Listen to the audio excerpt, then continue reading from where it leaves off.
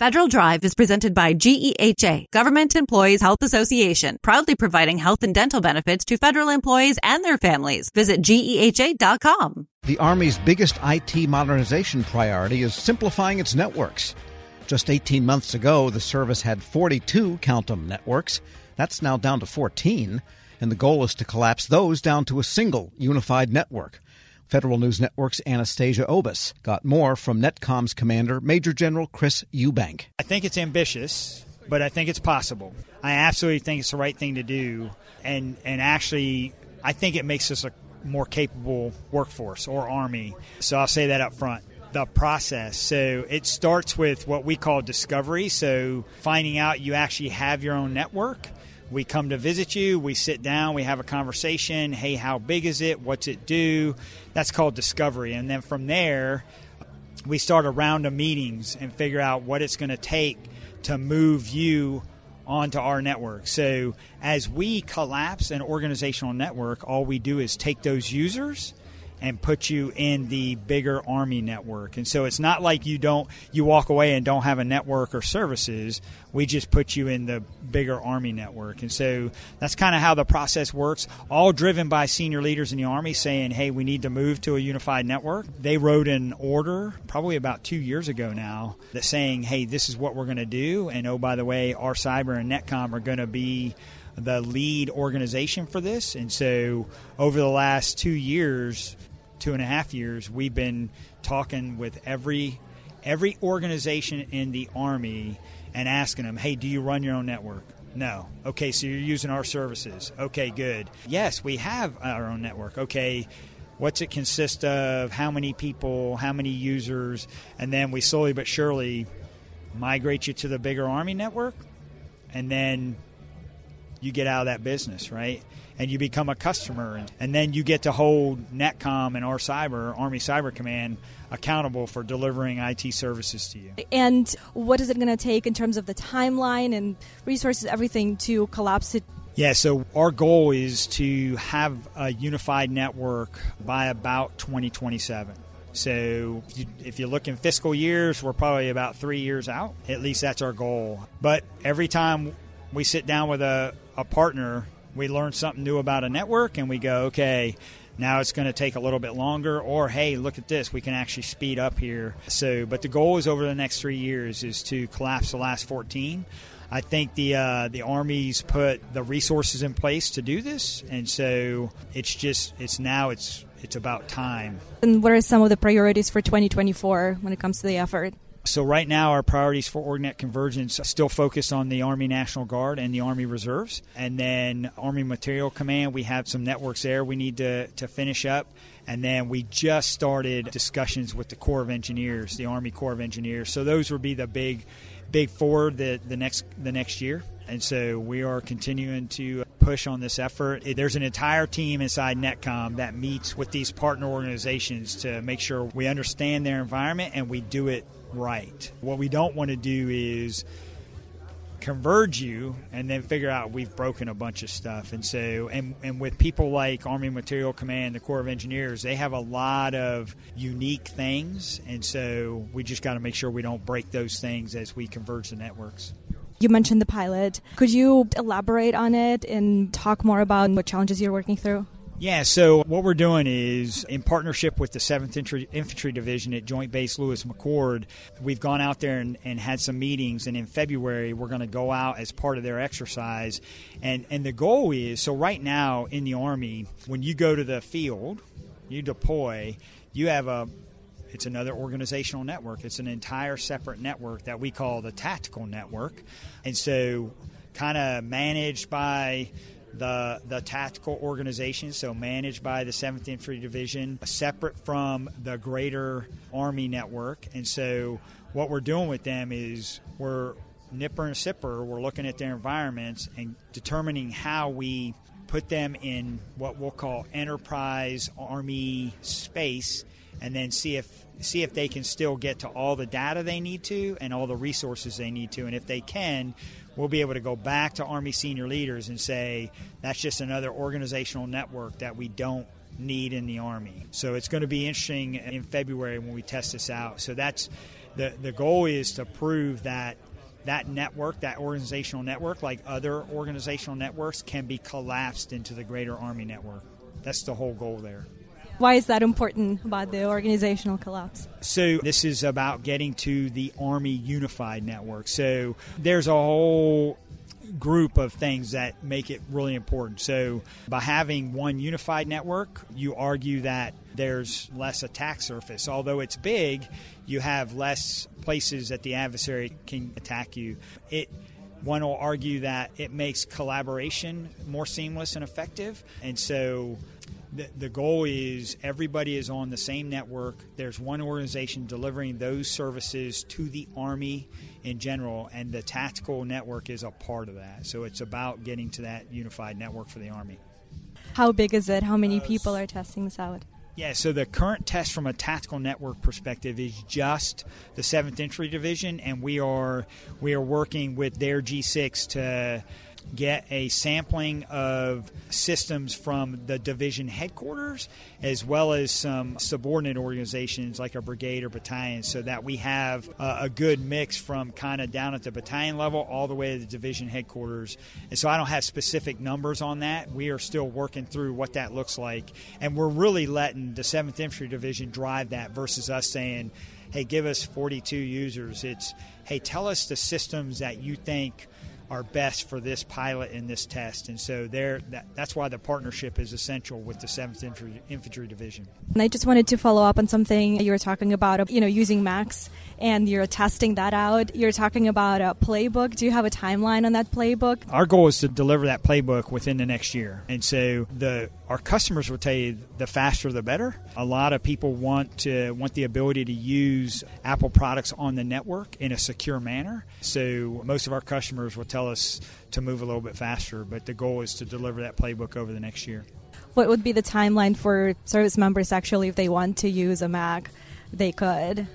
Again, nobody's shown up yet and said, hey, we want to convert our entire environment to Apple. We've had some onesies and twosies actually reach out, and now I have to go back into senior leaders in the Army and ask them if we're cleared to kind of bring ones and twos onto the network based on what we know. But we're still working through some what I'll call bugs. This is the first time we've done it. And so if you're an Apple user at home, you'll be okay. If you're not and you just want to try it out, it's going to be interesting. And so we hope in the next, even without a finalized playbook, we hope in the next 6 months we can actually tell people they can start bringing Apple products in, and we'll get them connected. Thank you. Thank you. Army NETCOM Commander Major General Chris Eubank speaking with Federal News Network's Anastasia Obis. Check out her story at federalnewsnetwork.com.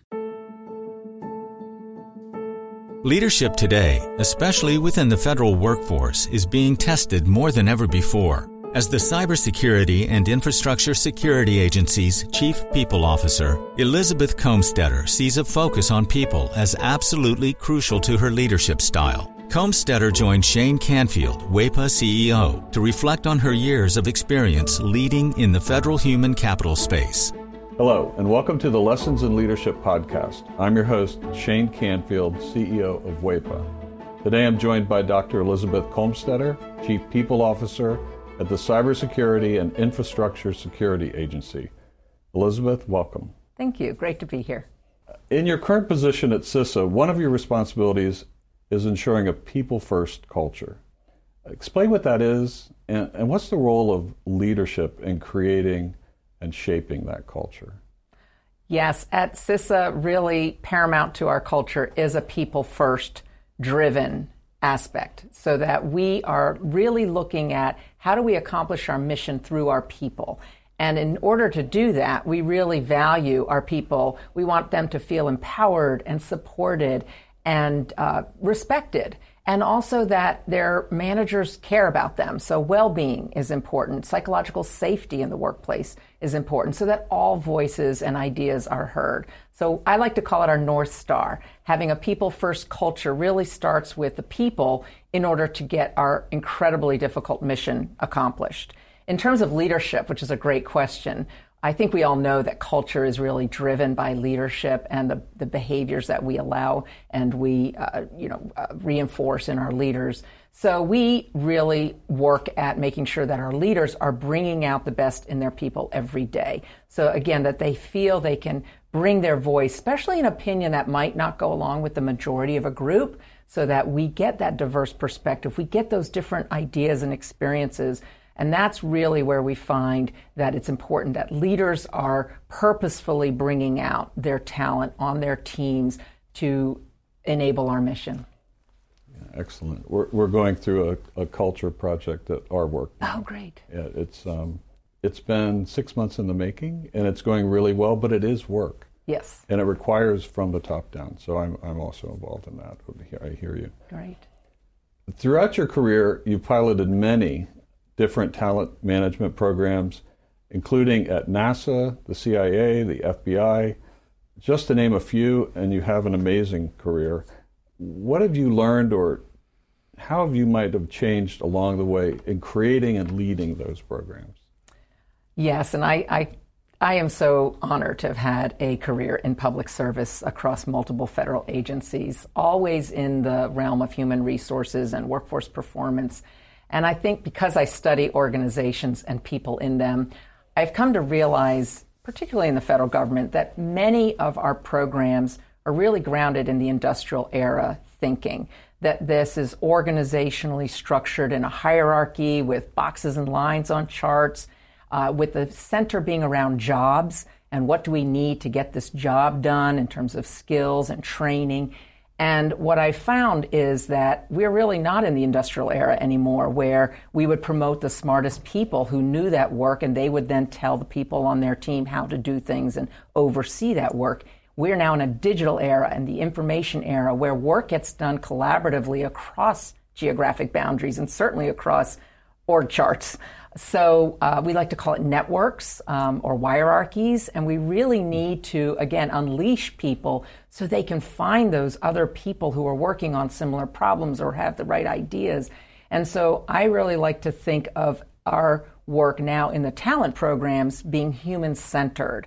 It's more about the user and the experience than about the rules and regulations. So although we have to have rules and regulations, certainly in human resources, is that person experiencing what they need and getting what they need for their role at that time? So not so much on the job, but on the person. So for example, we're recruiting.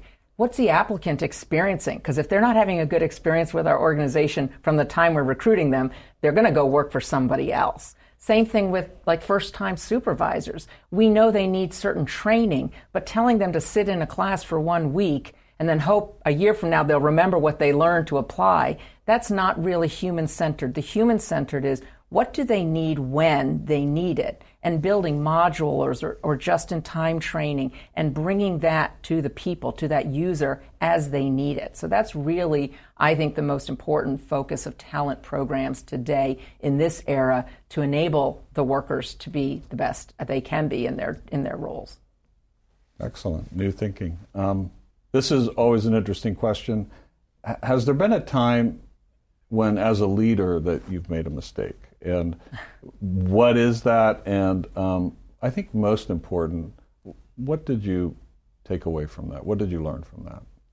Well, I kind of chuckle because I think as leaders we have to learn to recognize our mistakes, admit our mistakes, and that they are opportunities to learn. And so I've had to do my own self-reflection on making mistakes and when things don't turn out the way that I expected them to. Makes me think of a time when I was at the Transportation Security Administration and I was a supervisor, and I was really embroiled with my program. I was the technical leader of it. I understood it. I'd run it for years, and I was making a briefing for a decision that had to be made about this program that was very near and dear to me. And I presented the briefing to one of the very senior people in the agency, and I think there are about 20 people in the room.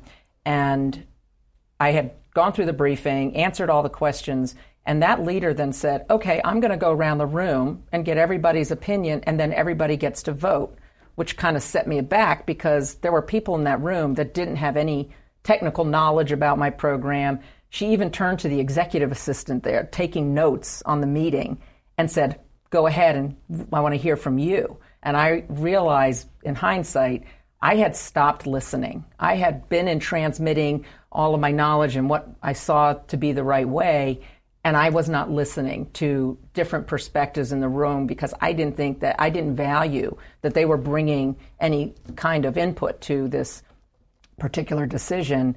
And it didn't go as I had hoped, and I left very disappointed and was busy blaming the senior leader and how that meeting was conducted, that she let all these people have opinions when they didn't know, in my mind, didn't know what they were talking about. And so in reflection on that, I realize, and now as I've moved into more senior leadership positions, I realize that was a mistake, that it actually is really important to listen, especially to people who have different perspectives or at a different point in the career, not just the people who know the program or the technical really well. And so that was a mistake I made, and I realized in my own sense I wasn't listening to very different opinions, and I probably should have, because I would have learned more about what was needed for this program going forward than just leaving getting upset that it didn't go a certain way. So I've really practiced active listening. I've practiced making sure there's very different people on teams and certainly on committees or councils, that we need early careers, people new to the agency, people who haven't walked in the shoes of the technical workforce, because they're asking questions we need to hear for these programs to be successful. Excellent. Your career in talent management means your work is very closely tied to people. And even your title, Chief People Officer, what does that mean to you to be a leader in the federal system with that focus? Isn't that a great title? I just love the title Chief People Officer, and I think it's my dream job, really, to be focused on people and culture and the workforce strategy for the whole agency. And I'm just so excited to be at CISA at this point in time. We're only 4 years young as an agency, so we're really still creating who we're going to become as an agency and what is our culture and what kind of people and talent do we need to be sure we have to be successful. So it's very exciting for me to be in this role with a intentional focus on culture, because it's one of those things, if you leave it to chance and you kind of hope it goes the way you want it to, it probably won't. So by building programs, including leadership development programs, including any kind of training and learning and career growth and engagement programs and listening programs, that's what's really key for, I think, for our agency, and particularly me in this role. I think in the federal government, we got used to doing annual survey, the Federal Employee Viewpoint Survey that OPM, Office of Personnel Management, runs every year. So we would do a survey and we'd read it and we'd say, oh, this is the opinion of our people. And then we would do action plans, and then we'd roll out certain activities that we would hope would increase engagement. In this era, you can't do once a year and understand what your employees' experiences are, what they need, what's working well, and what needs to improve. We need active, ongoing listening programs. So one of the things we're doing at CISA is having more pulse surveys, having more focus groups and what we call sensing sessions, expecting our leaders to have office hours where anybody can come and just talk about what's going well, what do they need, how are things going, because we feel like it is an ongoing need to hear from our people. And I think in this role and over the years of serving, I've also realized there's never a one-size-fits-all. You know, we think certain people need certain things at certain times in their career. There's no one-size-fits-all. Neither can we also customize everything to every individual. So there's got to be a sweet spot in building really great talent programs, but also, like I said, thinking about, can we do this in modules? Can we make it a menu? Can we do it just in time as people need it so they can practice the new skill or knowledge in their role? So I think we have such great opportunity, again, with the technology that enables us to really focus on how we connect people with their work and their team to get things done in very new ways. This is always an interesting question. Is there a figure, either from your personal life, your past, somewhere in history generally, that inspired you, your leadership style, how you view leadership? There are many figures who have been very inspirational to me, but there is one that sticks out, and that's my mother, Paula Brownlee, who has been a very inspiring leader to me all my life. And I think because, first and foremost, she had a strong family and a strong career. And that's something I always wanted. And I saw her first as my mother, but then I also saw her as a leader in her career and in academia, which was her chosen field. But I always knew her family came first. And as I saw how she balanced different family needs with also a growing and more prominent career positions in leadership, that she had to balance that. And I think I learned from her that you can have both. You have to focus on different things through your career and through your life, but that you don't have to trade one for the other. I've been happily married for 32 years, and I'm a mother of twins who are almost 24 years old. And I've had a great career in public service. So I think that having her as a role model has really helped me find my own courage, find my own confidence, and find my own voice in how I can prioritize the things that are most important to me so that I can actually balance both family and career. And you're doing it well. Thank you. Having known you now for 7 or 8 years and worked alongside you, your passion is infectious. Thank you. Your intelligence and the thoughtfulness with which you approach all of these issues, it's an honor for you to be here, and thank you for your time. Thank you very much. I'm Shane Canfield, CEO at WEPA, and until next time, have a great day. Find the full podcast and future episodes of Lessons in Leadership on the Federal News Network app and anywhere you enjoy your podcasts.